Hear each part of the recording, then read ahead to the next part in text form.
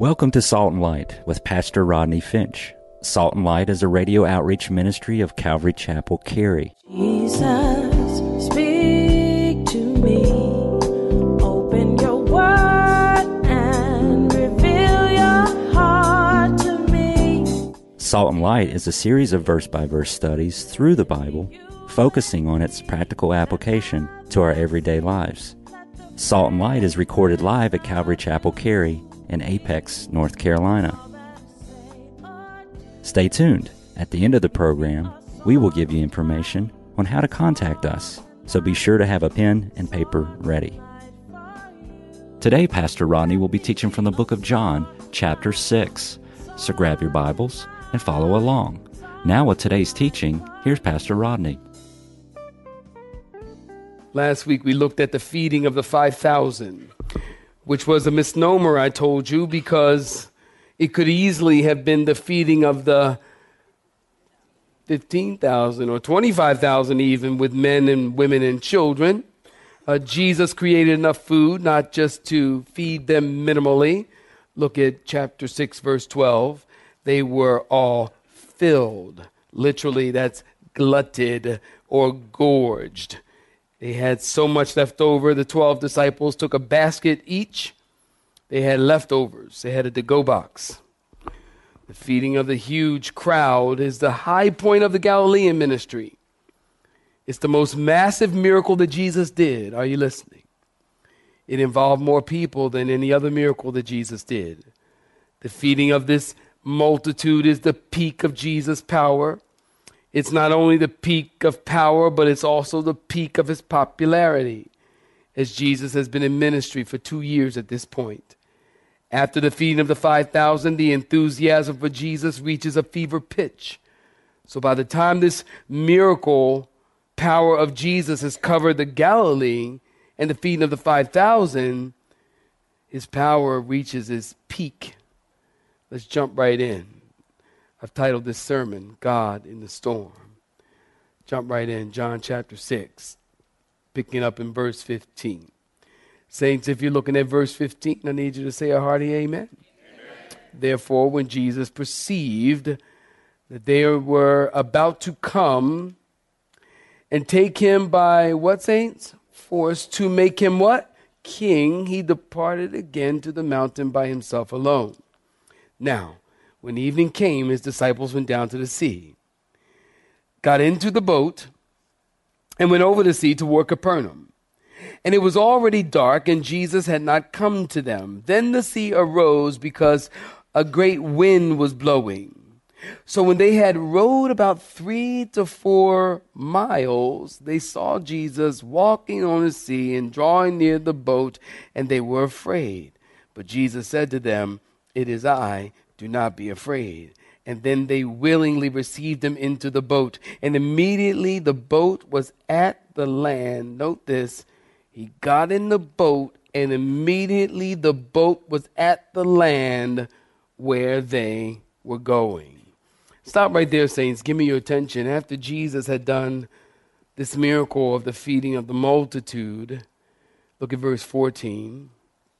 They saw this sign, and they said, "This truly is the prophet." And then in verse 15, it tells us they tried to take him by force and to make him king. Now listen, Jesus knew something that they didn't know.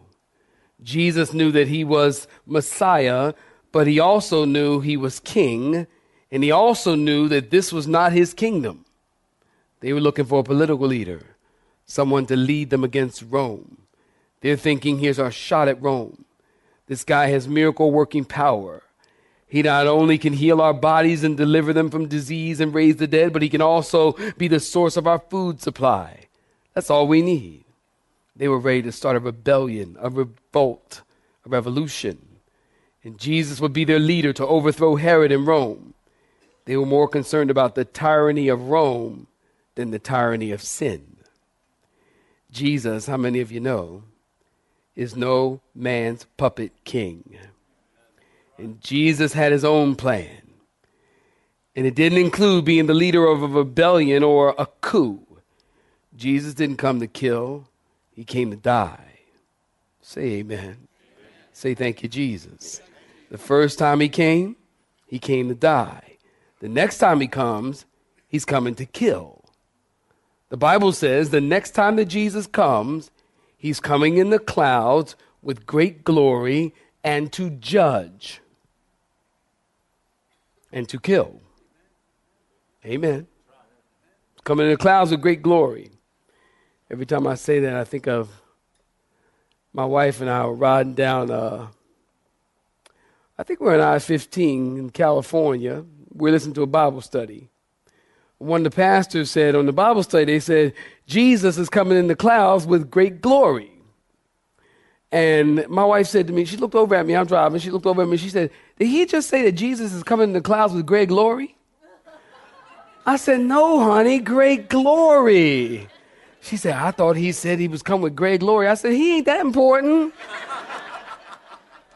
Coming in the clouds with great glory, he ain't that important. Goodness gracious. First time he came to die. Next time he comes, he's coming to judge in the clouds with great glory, not great glory. When Jesus came to the earth, he had no political agenda. Did you know that? Did you know Jesus wasn't a Democrat or a Republican? Amen. 4 people knew that. He had no political affiliation, no social agenda. He had no moral agenda. Jesus only had a spiritual agenda. He came to offer salvation. Write it down. Luke 19:10 tells us, for the Son of Man has come to seek and to save, anybody know, that which was lost. This is Jesus' only agenda when he came the first time. Jesus came to be king. He would be a spiritual king over the hearts of men. Well, they thought they saw a political victory. They thought, well, maybe we should kidnap the miracle worker and have him do tricks for our benefit. When Jesus realized that they wanted to make him king, Jesus left the area and went into the mountain by himself in verse 15. Look at verse 16. When evening came, his disciples went down to the sea. Now write this in your margins, if you will. Mark 6:45 tells us Jesus immediately made the disciples get into the boat and headed toward Capernaum, and it was already dark. So keep in mind now, several of the disciples are fishermen. So it was no problem that they're rowing across the Sea of Galilee in the dark. But while they're rowing in verse 18, are you checking with me? In verse 18, while they're rowing out to sea, a storm comes out of nowhere. Write this down. Matthew 8, I'm putting the story together for you. Matthew 8:23 tells us the storm was a great tempest. The word tempest is seismos. S-E-I-S-M-O-S. Seismos. We have the word seismic or seismology, meaning this storm was a real shaker. This storm was fierce and violent. This storm was sudden, just came out of nowhere. Remember last week I told you, the Sea of Galilee is 13 miles long, 7 miles wide, 680 feet below sea level. If you've been to Israel with us, you know that Mount Hermon, listen to me, is in north. And Mount Hermon is 9,280 feet above sea level. So Mount Hermon is always snow-capped. It could be middle of summer, dead of spring, and there'll be snow on Mount Hermon. So the cold air would come down on the Sea of Galilee from Mount Hermon, and it would smack with the warm air that's on the Sea of Galilee, and that collision of cold air and hot air produces a storm. So storms pop up in seconds there. They actually have some really huge waves as a result of these storms. The Sea of Galilee has been reported to have waves of 25 feet or higher. So some of y'all gnarly dudes that, y'all like, gnarly man, gnarly dude. I mean, that sounds kind of more country than beachy, but gnarly man. And you really like this. All these waves and stuff. I don't do no surfing. And I'm not into surfing. I remember one time I was out on Lake Jordan, Jordan Lake. And right here, not the one in Israel. And but I've been in that one too. But this one right here. And My friend we're wakeboarding, and that's what you do on the back of the boat when they pull you on the back of the boat. You wakeboarding, and can y'all wakeboard? Can you wakeboard? You look like you can wakeboard, and I couldn't get it, y'all. They were like, you need to like hold on to the boat and hold on to the rope, right? And then the boat takes off and just pulling you, and then you're supposed to throw your body up. Like, I guess your feet on boards. Aren't your feet on boards? I ain't did it in a while. Your feet on boards or whatever. Some people do bare feet, don't they? You do it bare feet? You don't look like you do it bare feet. So we were pulling off, and I'm like, okay, I can do this. Man, I could not get up to save my life. I was bouncing all over that water. I'm like, hey, stop the boat, stop the boat. I'm drowning. It's like, circle back, come get me and carry on. I ain't into all that. I'm leave that for y'all young people. And so get the scene here. And the disciples, the Bible tells us, if you notice in verse 19, the Bible tells us the disciples are 3-4 miles in the middle of the lake. And Jesus is up on the mountain praying. He's not in the boat. Mark 6:48, write that down, tells us it's the fourth watch of the night. That's 3 to 6 a.m. in the morning. So it's dark, it's early in the morning. It's dark, and the storms pop up, and they're striving and straining their oars to survive. The boat is out of control, and they're struggling to go to a familiar place. And the boat is at the mercy of this vicious wind, tossing them around, and their lives are on the line, and Jesus isn't there. And I thought about this. Think about this. I thought about this yesterday. The kingdom of God is in this boat. What you talking about, Willis? Think about this. The kingdom of God is made up, first of all, of a bunch of used-to-bes. The kingdom of God is made up of a bunch of used-to-bes. A bunch of used-to-be dancers, used-to-be prostitutes, used-to-be drug addicts, used to be robbers, and used to be thieves, and used to be gamblers, and used to be fishermen, just ordinary people. And here we have a wooden boat in the middle of a storm. And the future proclaimers of the kingdom of God are in it, the disciples. And this is a very dangerous moment for the kingdom. Nazareth has rejected him. Galilee has rejected him. Herod wants to kill him. The Pharisees want to kill him. The leaders in Jerusalem want to kill him. And now this first generation of gospel preachers are in dire situation. And the future hope for the gospel preaching demands their survival. And their rescue is essential. Well, the boat is being tossed. The waves are splashing. The wind is howling. Here comes Jesus walking on the water. Don't you want to go, hooray, yay, Jesus.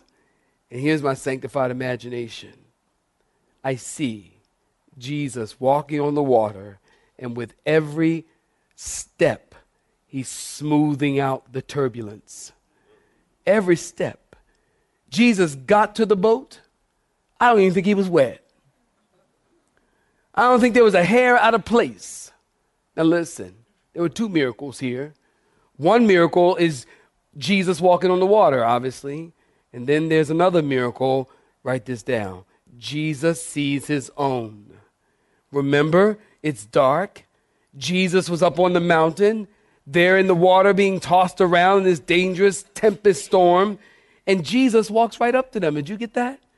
He walks right up to them. He's not groping in the dark.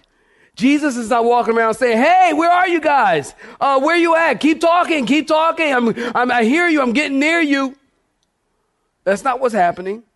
Jesus walks right up to them because he knows everything. Jesus sees in omniscience. He knows everything.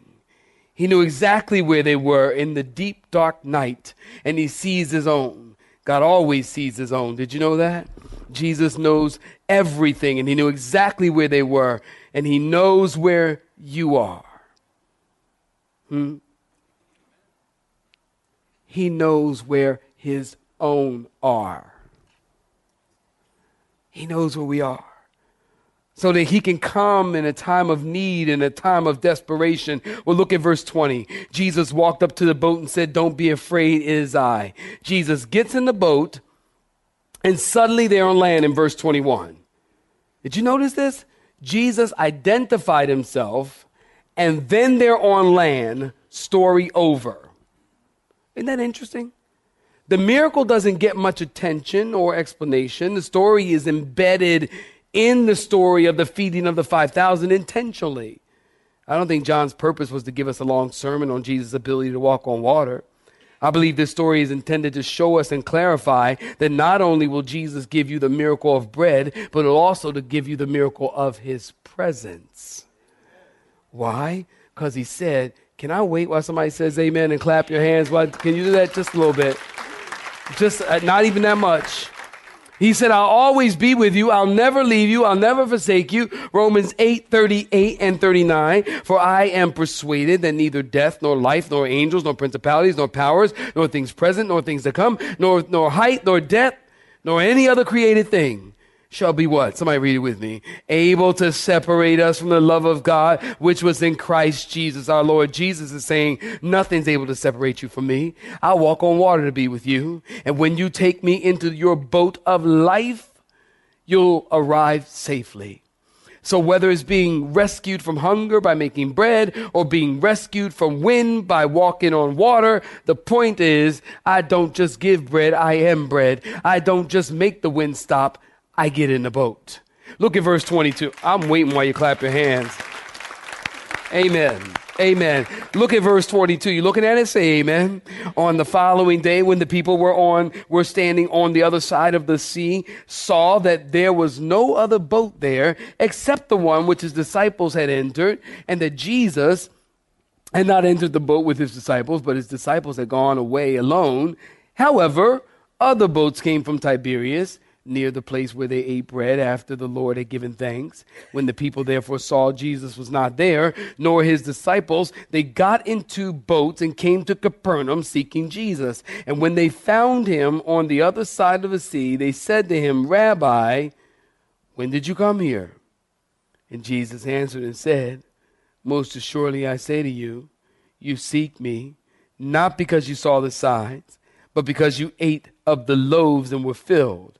Do not labor for the food which perishes, but for the food which endures to everlasting life, which the Son of Man will give you, because God the Father has set his seal on him. And then they said to him, what shall we do that we may work the works of God? And Jesus answered and said to them, come on, y'all read it with me. This is the work of God, that you believe in him whom he has sent. So give me your attention. On the following day, the people are standing on the other side of the shore and realized that there were no boats there. So the next day they came looking for Jesus. The disciples are gone. There's no other boats. They didn't know what happened to Jesus. Look at verse 23. It tells us there were other boats there that came from Tiberias, and those boats pulled right up to the place where they had done the miracle, but the people saw that Jesus wasn't there, and his disciples weren't there. So they went to Capernaum looking for Jesus, and they found Jesus in Capernaum. Now, how do we know that? Well, look at verse 59. Look at verse 59. These things he said in the synagogue as he taught, where, saints? In Capernaum. So they're saying, Jesus, how did this happen? How did you get here? Jesus got there. Obviously, they found Jesus in the synagogue in Capernaum. The synagogue, if you've been with us to Israel, you know that the synagogue is still there. The ruins of it is still there. And it's a decent size. And this is the synagogue where they find Jesus teaching. So Jesus, watch this, saints. Jesus arrives in Capernaum, and the first thing he does is he goes to church. Don't you love that? It's so simple. Jesus goes to church. It sounds like a book, doesn't it? Or a movie or something. Jesus goes to church. And we should go to church. And here's a good exhortation, especially because we're in the summertime. Go to church. Even if you go to the beach, go to church. Because some folk put on their swimming trunks in the end of May, June. They don't take them off till the end of August. because they just stay in their trunks. They don't do nothing. They go to the beach and they don't do nothing. Listen, go to church. Just because it's summer doesn't mean you need to take off from going to church. And even if you're at the beach, go to church. Thank you, 3 people. I'm going to preach to y'all because they don't know what I'm talking about, okay? Y'all don't know what I'm talking about. Go to church. Am I right about it? And husbands, it's your responsibility to get your family up and go to church. Y'all hanging out the beach working on your tan and all that. Because I don't work on my tan because I was born this way. And go to church. You know, people think it's summertime. Oh, we don't go to church. We don't need to go to church. I mean, you know, we're on the beach and we're on vacation. You don't go on vacation from Jesus. I think that's right. We don't go on vacation from Jesus. You go to church. Wherever you are, go to church. And even if it's not a Calvary Chapel down there or whatever. I was just talking to a couple between services, and they went somewhere, and there wasn't a Calvary Chapel, and there was like a community church or whatever. And they said, you know, we just need to go to church. We need to go give God his time, because God gave you his time. When he died on the cross for you, he gave you his time. You can give him 30 minutes, 40 minutes, an hour. Can you not? Come on. Come on. Go to church. Make church a priority. We should make it a priority. Don't just fit it in. So they're perplexed in our story. Jesus has been left behind, and yet he managed to get across the sea. And they ask where he came from. And Jesus, did you notice this? He didn't answer their question. He tells them why they came. Jesus says, these people are expending a significant energy tracking me down, going from one side of the Sea of Galilee to the other. Why? Because they have eaten to the full. The product of his miracle satisfied them, not the person of the miracle. Did you write that down? The product of his miracle satisfied them, not the person of the miracle. They admired Jesus only because of what he gave them materially. They weren't moved by full hearts. They were moved by full stomachs. And then Jesus said in verse 27, do not labor for food which perishes, but for food which endures to everlasting life, which the Son will give you. Don't labor for food or for meat, some of your Bible says, that perishes. In the Greek language, it's in the present tense, and it means it's already in the state of perishing. Don't labor for food that's already perishing. Now, what does that mean? Don't labor for food which perishes. Well, let me tell you what it doesn't mean. It doesn't mean, are you listening? It doesn't mean quit your job and stop working. Somebody say amen.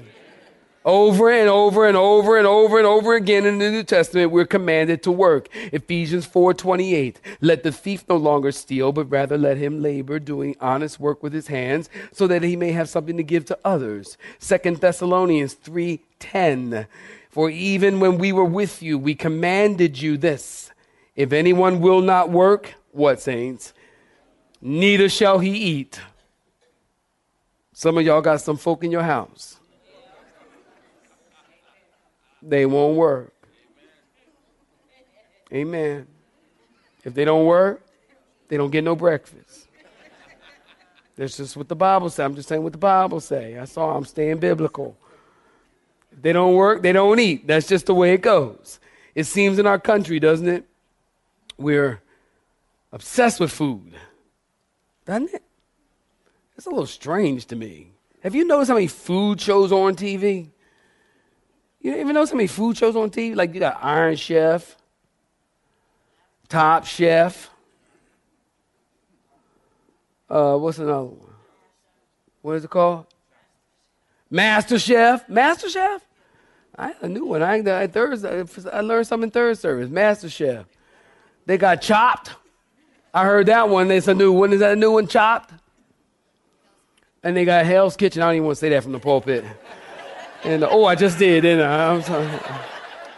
Yeah, they got that one. And then they got the one where the guy's walking around. He's going state to state, and he's eating as much food as he possibly can.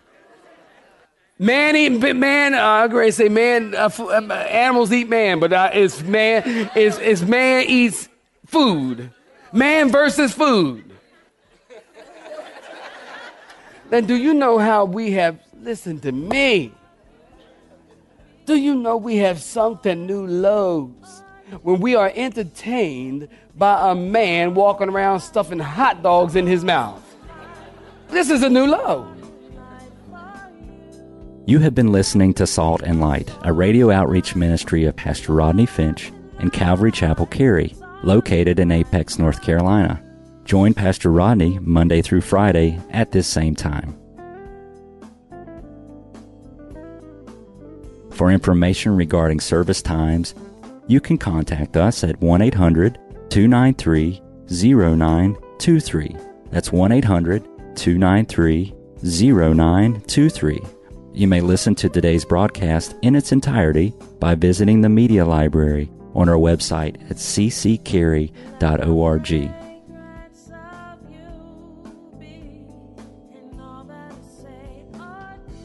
We would like to thank you for tuning in to Salt and Light and pray that you have been blessed. Until next time, may you be salt and light.